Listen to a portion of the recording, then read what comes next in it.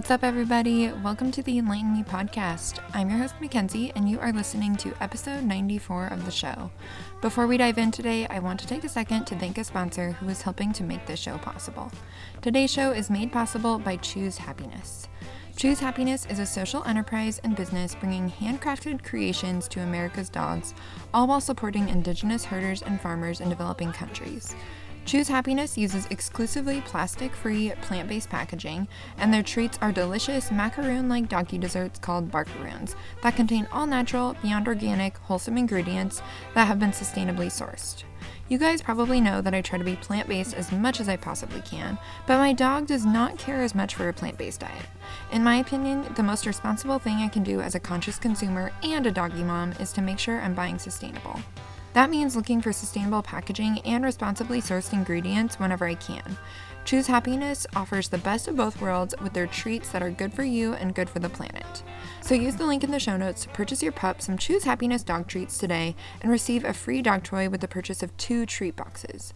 That's Choose, C-H-E-W-S, Happiness. Link in the show notes. Alright friends, today I have a super special episode in store for you. It's special for many reasons, but mostly because of who my guest is. This interview today is with a very dear friend to me and someone who I get to call my sister.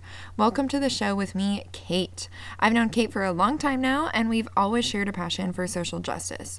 In fact, I still remember the first time I met her, that somehow our conversation ended up with us talking about racial reconciliation. That's some pretty heavy content for when your brother-in-law brings his girlfriend home to meet the family for the first time. It's safe to say that Kate is a kindred spirit to me in more ways than one, and for years we have talked about her coming on the show to talk about some of those shared passions. And today, it's finally happening. As you'll hear her explain today, Kate has been working very hard these past few years on her PhD studying racial diversity in STEM education.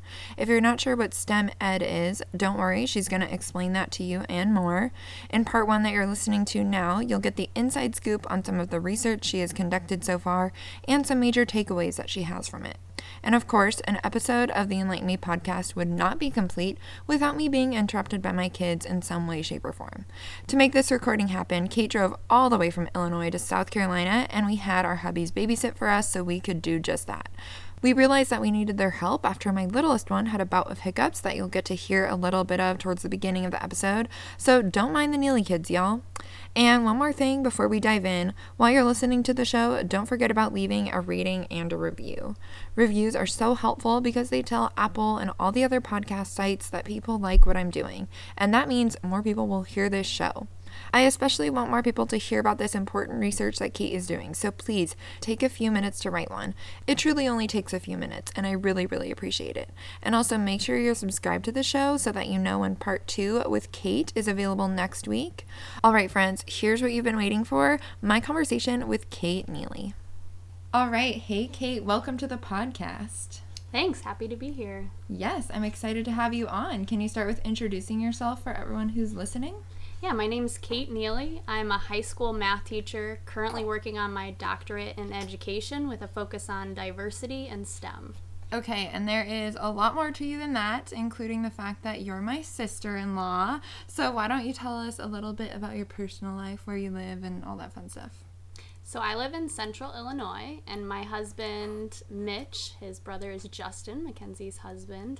We're actually both teachers. So he teaches PE, and then I teach math at a competing school, and we actually coach basketball together.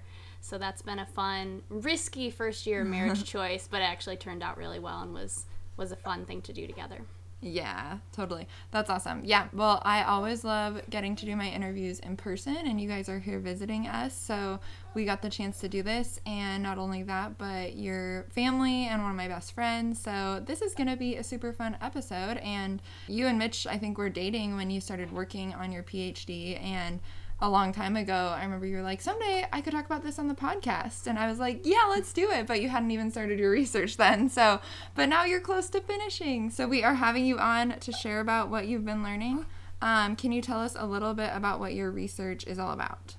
Yeah, so like I said, it's a focus with STEM and diversity. So what I've been doing, and it's been quite a journey, about a year of writing kind of some initial things and collecting data, but I've been wanting to know how we can get more diversity in STEM teachers. So I've interviewed students who are majoring in STEM and who identify as what I termed an underrepresented minority. So that includes the Latinx populations and African American students. And just learned about their experiences in STEM, positive and negative, and then if they are interested in teaching, and if not, what experiences maybe led them to be uninterested in that profession. Okay, cool. And I told you when we started that you might have to define some terms for us since you are an academic scholar. Can you start with defining what STEM is for anybody who doesn't know? It's not stem cell research. Yes, STEM is science, technology, engineering, and math. And it's a newer term, I guess, in education circles, but really we're seeing that a lot of professions and a lot of concepts you learn in each of those subjects really overlap a lot, especially when you get to the professions. So incorporating that together, we kind of talk about how they're all integrated in a lot of areas. Okay, very cool. Okay, and I want to know more about kind of your personal interest in this subject matter. And obviously you're a female, but for people who can't see you, you're white. So I want to know, like, why do you care about figuring out why underrepresented groups aren't involved in STEM as much? Like, what was your personal interest in devoting several years of your life to researching this topic? The first one being that I was living out in New Jersey. That was my first years of teaching, and I worked at a school that had a population that was primarily Latino and African American, and the teachers were primarily white. And I just saw that was, though I loved that job and teachers loved being there, it was disheartening a little bit that students didn't see anyone who looks like them in those jobs, and I think it's really hard for them to picture themselves in those in the future. So that was kind of one thing that just kind of seemed off to me. And then I also have a sister who is Black, and in her high school experience, she had some teachers of color, but I don't know if she had any who were in STEM. So I just think that that's an area that there's not a lot of minorities in just regular STEM professions, but also not in STEM teaching, and I'm curious to know why and what we can do about it. Okay, so something else I want to ask you before we kind of dive into what you found in your research is why this topic matters. Like, why is diversity in STEM important? And I want to preface that question by saying by the time this episode is live, it will be following shortly an interview I did with a woman named Jackie from the diversity movement. And in that interview, she talked about how diversity is really important for businesses and can actually help businesses to thrive.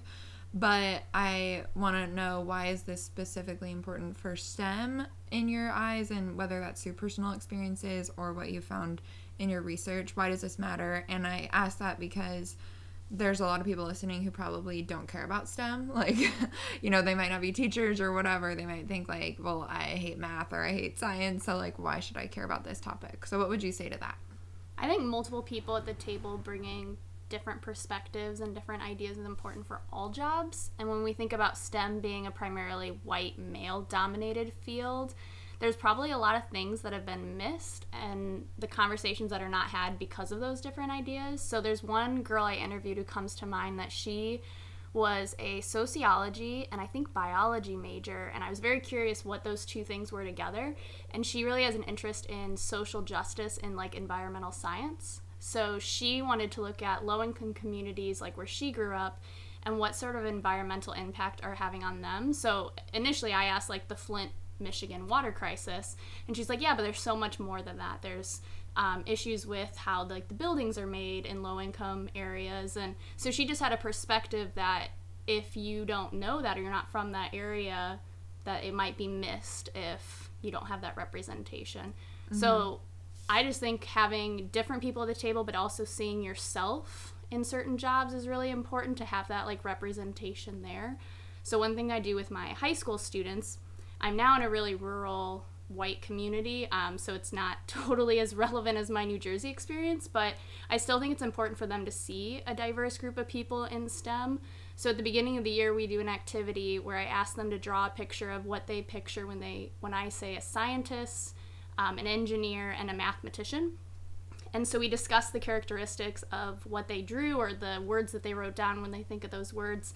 And we generally end up thinking of an older white man, maybe a little bit nerdy with glasses, and it ends up being kind of a version of Einstein, So we discussed that that's very stereotypical of people in STEM and that there's actually a lot of different people.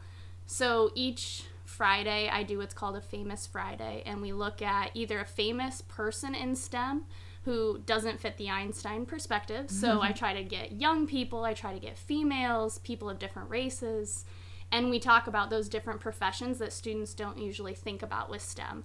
And I think when people can picture themselves or see someone who looks like them in it, then those jobs like, for example, environmental science or computer programming for video games, forensic science, sports statistician, those can be a lot more appealing for students when they see someone who looks like them or someone who looks different in that role. So I guess I just think that representation is so important, and that's why seeing representation in STEM teachers can do a lot of good for that. Mm-hmm. And that leads me to one other question I meant to ask earlier, which is, we talked about what STEM is, but can you give us some examples of jobs in STEM like that you would tell your students? Because again, I feel like a lot of people might be like, ugh, engineering. And it's like, that's not the only thing, or it doesn't have to be like a doctor or something like that, but there are many other jobs in the STEM field. So can you give us some examples? Yeah, I would say, I mean, even the girl who I interviewed, I wouldn't have even thought of environmental science being that sort of base of what she's interested in. But sometimes I too show them movie clips of people to get them intrigued. So we watched Moneyball, small clip from that, and show how you can be a statistician and you can incorporate sports if that's something you're interested in.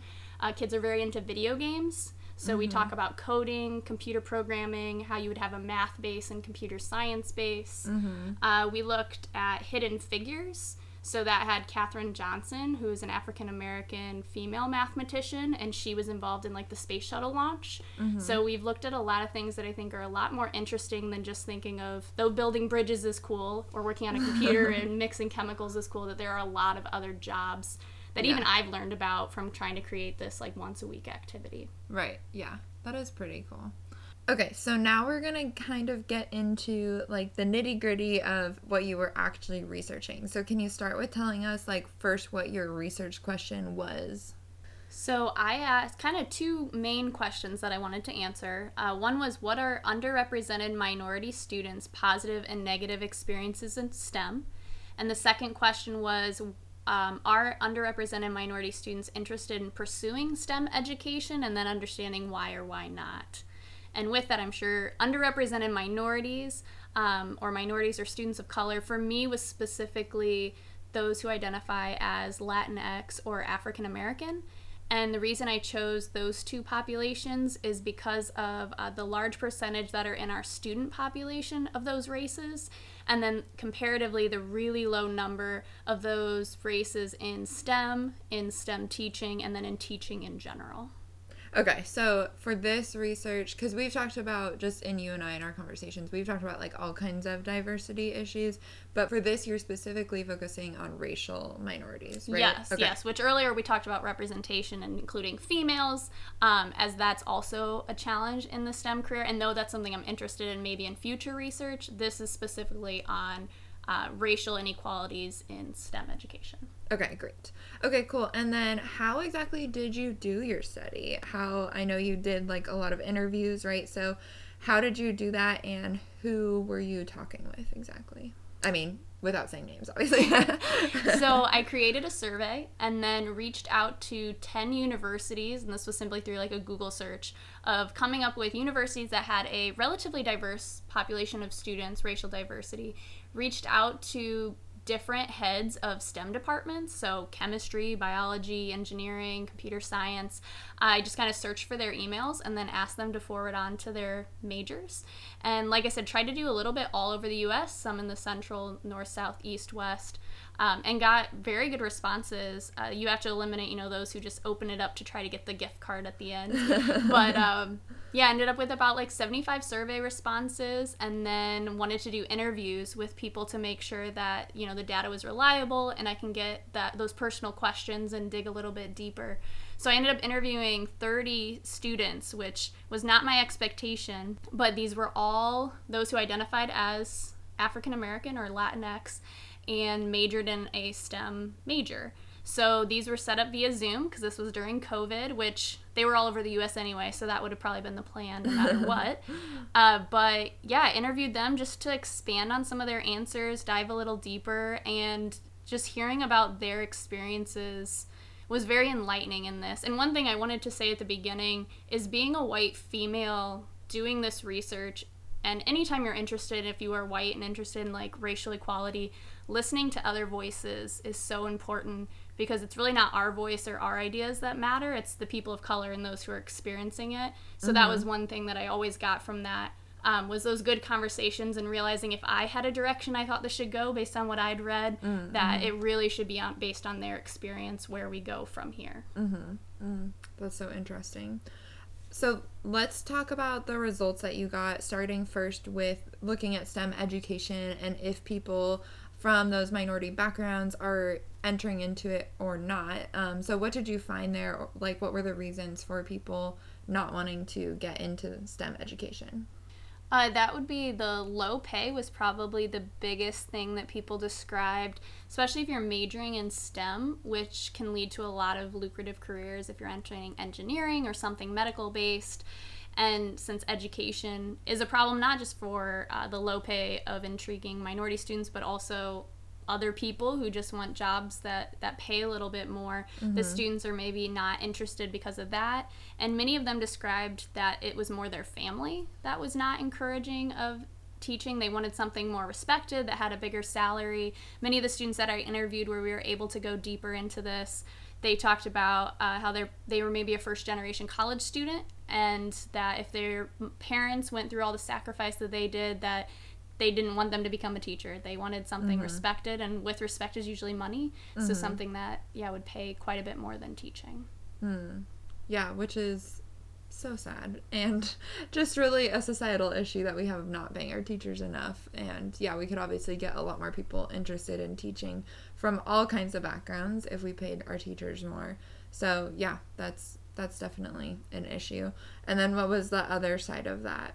So the other big one, and this goes with kind of my other research question of what were their experiences with STEM classes, was that many students described very negative K-12 experiences that could impact their pursuit of possibly STEM or STEM education, though these students I were interviewing were already majoring in STEM. So one of the biggest categories would be microaggressions, which are like subtle, unintentional forms of racism. So not in your face saying the N-word or something derogatory like that, but something that is still based in race and ignorance, that can harm students or anyone of color. So some scenarios that students described was like mispronouncing names, especially culturally unique names. There were students who described that they had teachers who wouldn't even try pronouncing their name, or would make fun of how unique their name was and say they needed to come up with a shorter name or a nickname or something else that they can call them because they're not going to call them that. So that can really damage a student, and if it's in a STEM class or any class, and their engagement in that class can be impacted, and it can also be understood why they wouldn't want to return to a classroom because of the negative experiences they had with teachers. Students also described that teachers would think they needed extra help when they did not, and they assumed that was because of their race, or thought they were cheating when they did well on an assessment. One teacher thought that a student couldn't afford a field trip, and she didn't understand why, but then realized she was the only student of color in the class and thought that that was a racial reasoning. And again, I'm sure the teacher didn't intend that to be a form of racism with that, but it obviously was, and it offended the student. There was also students who said for other students as well as teachers, like touching African-American females' hair, that can be a very frustrating. Again, I said my sister is black, so that's one she's referenced many times. That is a very frustrating experience as an African-American female too. That the teachers are touching their hair? There was some that said teachers did. Oh, wow. Usually students, that was more of a student response, but again, can impact their learning. But yeah, there was a few that said their teachers even touched their hair without asking. Oh, wow. That seems really inappropriate. Wow, that's crazy. Yeah, I feel like the concept of microaggressions is really important for everybody to understand. Like you said, not just for students' benefit, but just for everybody. Like, those are the things that just happen daily, like, without you even realizing it, and we're all guilty of it. And I shared with you, like, a experience that a friend of mine had. We actually had when I was in school, someone come and teach about microaggressions, and they asked for examples, and this wasn't one of my examples personally, but one that a friend shared with me, a Black friend who went to U of I. And actually, this was shared about on a different podcast episode. One of the very first ones I ever did was with my friend Janelle, who shared about 5 things she's learned about racism. And so this was one of our friends who had this experience. He's a student, or he was a student at U of I, and he went to meet with his academic counselor for the very first time, and she was like, wow, he was a transfer student, so he had gone to JUCO previously. And she said, wow, your grades are really good. I'm so surprised. And he was like, wait, why are you surprised? The only thing you know about me is my race. So are you saying you're surprised I'm smart because I'm Black? Like, is that what you're trying to insinuate? And again, like, it was something that she intended as a compliment. Like, she didn't even realize how it was coming off. But to him, that was something that was really offensive. Like, why is that surprising to you? So I think just thinking about microaggressions is so important for all of us to be aware of. I agree. And another scenario that many students describe, and this can fit into microaggressions as well because it's, I mean, kind of similar to your experience, but would be like academic perceptions. So it's kind of a subcategory of it, but just teachers thinking that students aren't capable of something based on their race. So this could be actually teachers or counselors. So there were students who tried to get into like AP classes or honors courses, or there was one girl who wanted to double up with statistics and calculus, and counselors said that they didn't think they could handle it. It would be too challenging for them, things of that nature, which could not only allow them not to be in a class that they need to be in, but could cause some self-doubt in their ability, and maybe they start believing that they're not capable of that just because of, you know, those teachers and those people in authority saying things like that. Teachers have also mistaken students as being in the wrong class. There was one that went into an advanced, I don't remember what STEM course, and the teacher asked if they were in the wrong class, which I can't imagine how disheartening that would be. Or again, not saying that this material might be too difficult to handle. So that's another area that students describe as being frustrating in their experience. Yeah, and I think teachers and counselors, like you said, counselors is a big one, are guilty of that with all kinds of students, not just based on race. Like, they're guilty of stereotyping kids. Like, I know my husband, this conversation always hits home for him because his guidance counselor in high school told him he wasn't U of I material, and he almost didn't apply because of that. And lo and behold, he graduated. He did really well in college, but it was because he was a jock. Like, he was like the starting quarterback and all that stuff. So his guidance counselor was like, you're not cut out for a school like U of I. Like, you should take your athletic scholarship and go to a smaller school. And that's something he still holds on to. And so, like, I think we're all guilty of using stereotypes, and especially teachers and counselors, like you said, when it comes to race, probably do that all the time and don't even realize it. So that is super interesting. And one thing that's not my research, but I noticed in a lot of discussions, especially in the interviews, was with females of color, that there was one girl who walked into, I think it was an engineering class, and she was the only female, and she was also a person of color, and the teacher was one to doubt if she should be in there, and she's like, I truly don't know if it was my race or my color, or the color of my skin. And that's one thing I've learned in my research too, is the word intersectionality, which means that there can be multiple things that are impacting your experiences. So for example, this was a Black female. So the fact that she is a female and Black in a predominantly white male field, she's going to have totally different experiences than someone who is just Black or is just female. So that intersectionality just adds additional barriers that sometimes we've ignored. We've seen them as two separate things. But when you include them both, there's a lot of additional challenges or different challenges because of that. Yeah, and that goes back to even, like, the microaggression conversation of, like, a teacher who's like, oh, are you lost? Like, they're probably not trying to be a jerk, but they're like, oh, you clearly don't fit in here, so, like, let me help you find the right place to fit in. And she's like, no, I am actually just going to be the minority in this classroom. Yep. So interesting. Okay, and then what was your third point with that? So unfair punishment that tends to take students out of classroom and again can make the learning environment not as welcoming.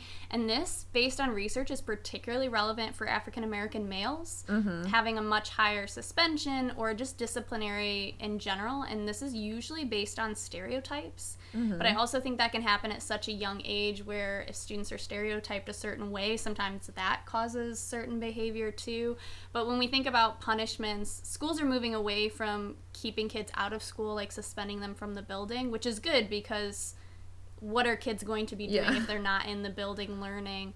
Not that there shouldn't be any disciplinary, but that can really impact a student's interest or ability to handle it if they're not in the classroom learning, especially STEM material that builds on itself. So students talked about, and not that they even all had that experience themselves, but they referenced that particularly for Black students was generally the finding that punishment was not always fair, especially compared to white students, but even those who were Latino said Black students had it harder, and different punishments where the same thing could happen with a different student, and they witnessed the punishment being different. Yeah, that honestly doesn't surprise me at all that was one of your findings, because I even watched a documentary about that in college because I majored in higher ed, and so we talked about that a lot. And, well, actually, this was a class about high school, but it was almost framed as if it was like a crisis of like how especially racial minority male students are just in trouble all the time and leaving high school with like so many marks on their record for discipline. And yeah, how a lot of it is stereotype based on the teachers that are getting them in trouble or the principal or whatever. And I think we talked about it with social or socio-emotional learning, which is like kind of a new style of teaching that some schools are taking on, where they're focusing like more on the heart of kids rather than just on the behavior and like punishing the behavior, which I think is really cool. But anyways, that really doesn't surprise me, and I feel like that would be a huge factor for any kid, like especially like a Black male who maybe got in trouble all the time in high school. Why would you want to go be a teacher then, like if you had a terrible high school experience because you were just always in trouble? That's really interesting. So those tended to be the negative experiences. So I guess when I answer that, those to me were the explanation of why not education. So a lot of students were able to go through those experiences, and though they weren't always positive, they still loved STEM for whatever reason, whether it was what profession they wanted to go into or it just really intrigued them. So there were some positive experiences. So there was a group that I really got to at the end of my research. They were in a university around Atlanta, Georgia area, and it was totally different than anyone else I interviewed, because there was a lot of students I interviewed from like Chicago and a lot of other areas, but this group was primarily a commuter school, so they all went to high school around this area, and they actually described really positive experiences in high school. So, and to me the key, which at first I was like, well, this kind of contradicts some of the things I had, although I'm so happy that there's not as many microaggressions in this area, but like, what is it? Why are they having this experience? So one question in my survey was, how many teachers of color, teachers who look like you, have you had? And these students always clicked the most teachers. So when I interviewed them, I was really curious what that was going to be like. And I think that that's the key, which really confirmed my research for me, is that if you have a diverse group of teachers, not that everything's perfect, because students can still say ignorant things and teachers can say ignorant things. It's not fair to put on racially diverse teachers that they're going to be perfect in this scenario, but having more cultural understanding and seeing role models and people who understand your life a little bit better, that seemed to be the key. And many of those students referenced a teacher as a role model in STEM for why they're interested in that. So a lot of other ones students were more motivated by either a lucrative career, or again, just finding their passion despite some negative circumstances. But these students really had a positive experience in their education, and I think that was what included even more of them maybe in a STEM degree than some other schools that might rule some kids out because of the microaggressions and other things like that. Yeah, that's so interesting. Wow, very cool. Okay, and then... Ooh, Agent Michael's card. Okay. Add it to the podcast.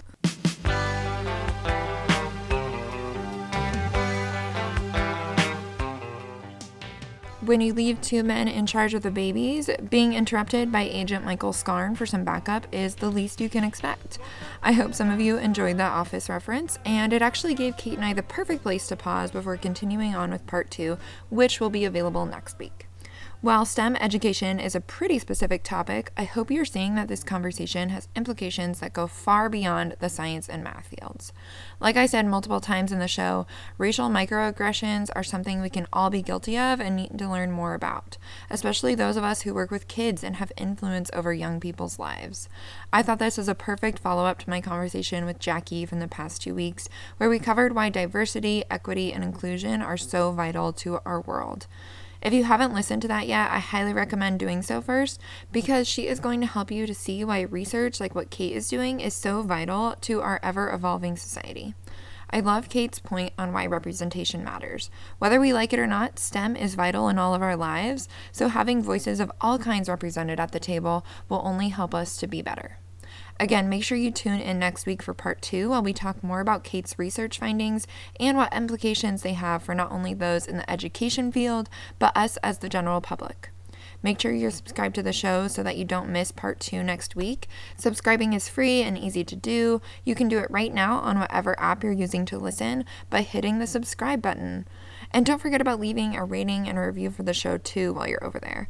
Oh, and also, I'll ask that you share the show with friends. More people need to hear these conversations, so text it to your friends or share online that you're listening. Okay, thank you so much for tuning in. You can find the links to connect with Kate and I in the show notes, and the link to shop Choose Happiness and get your free doggy toy is also there. Until next week, take the time to learn more about microaggressions and how to avoid them. Remember that representation matters, and keep seeking to get enlightened. Peace out.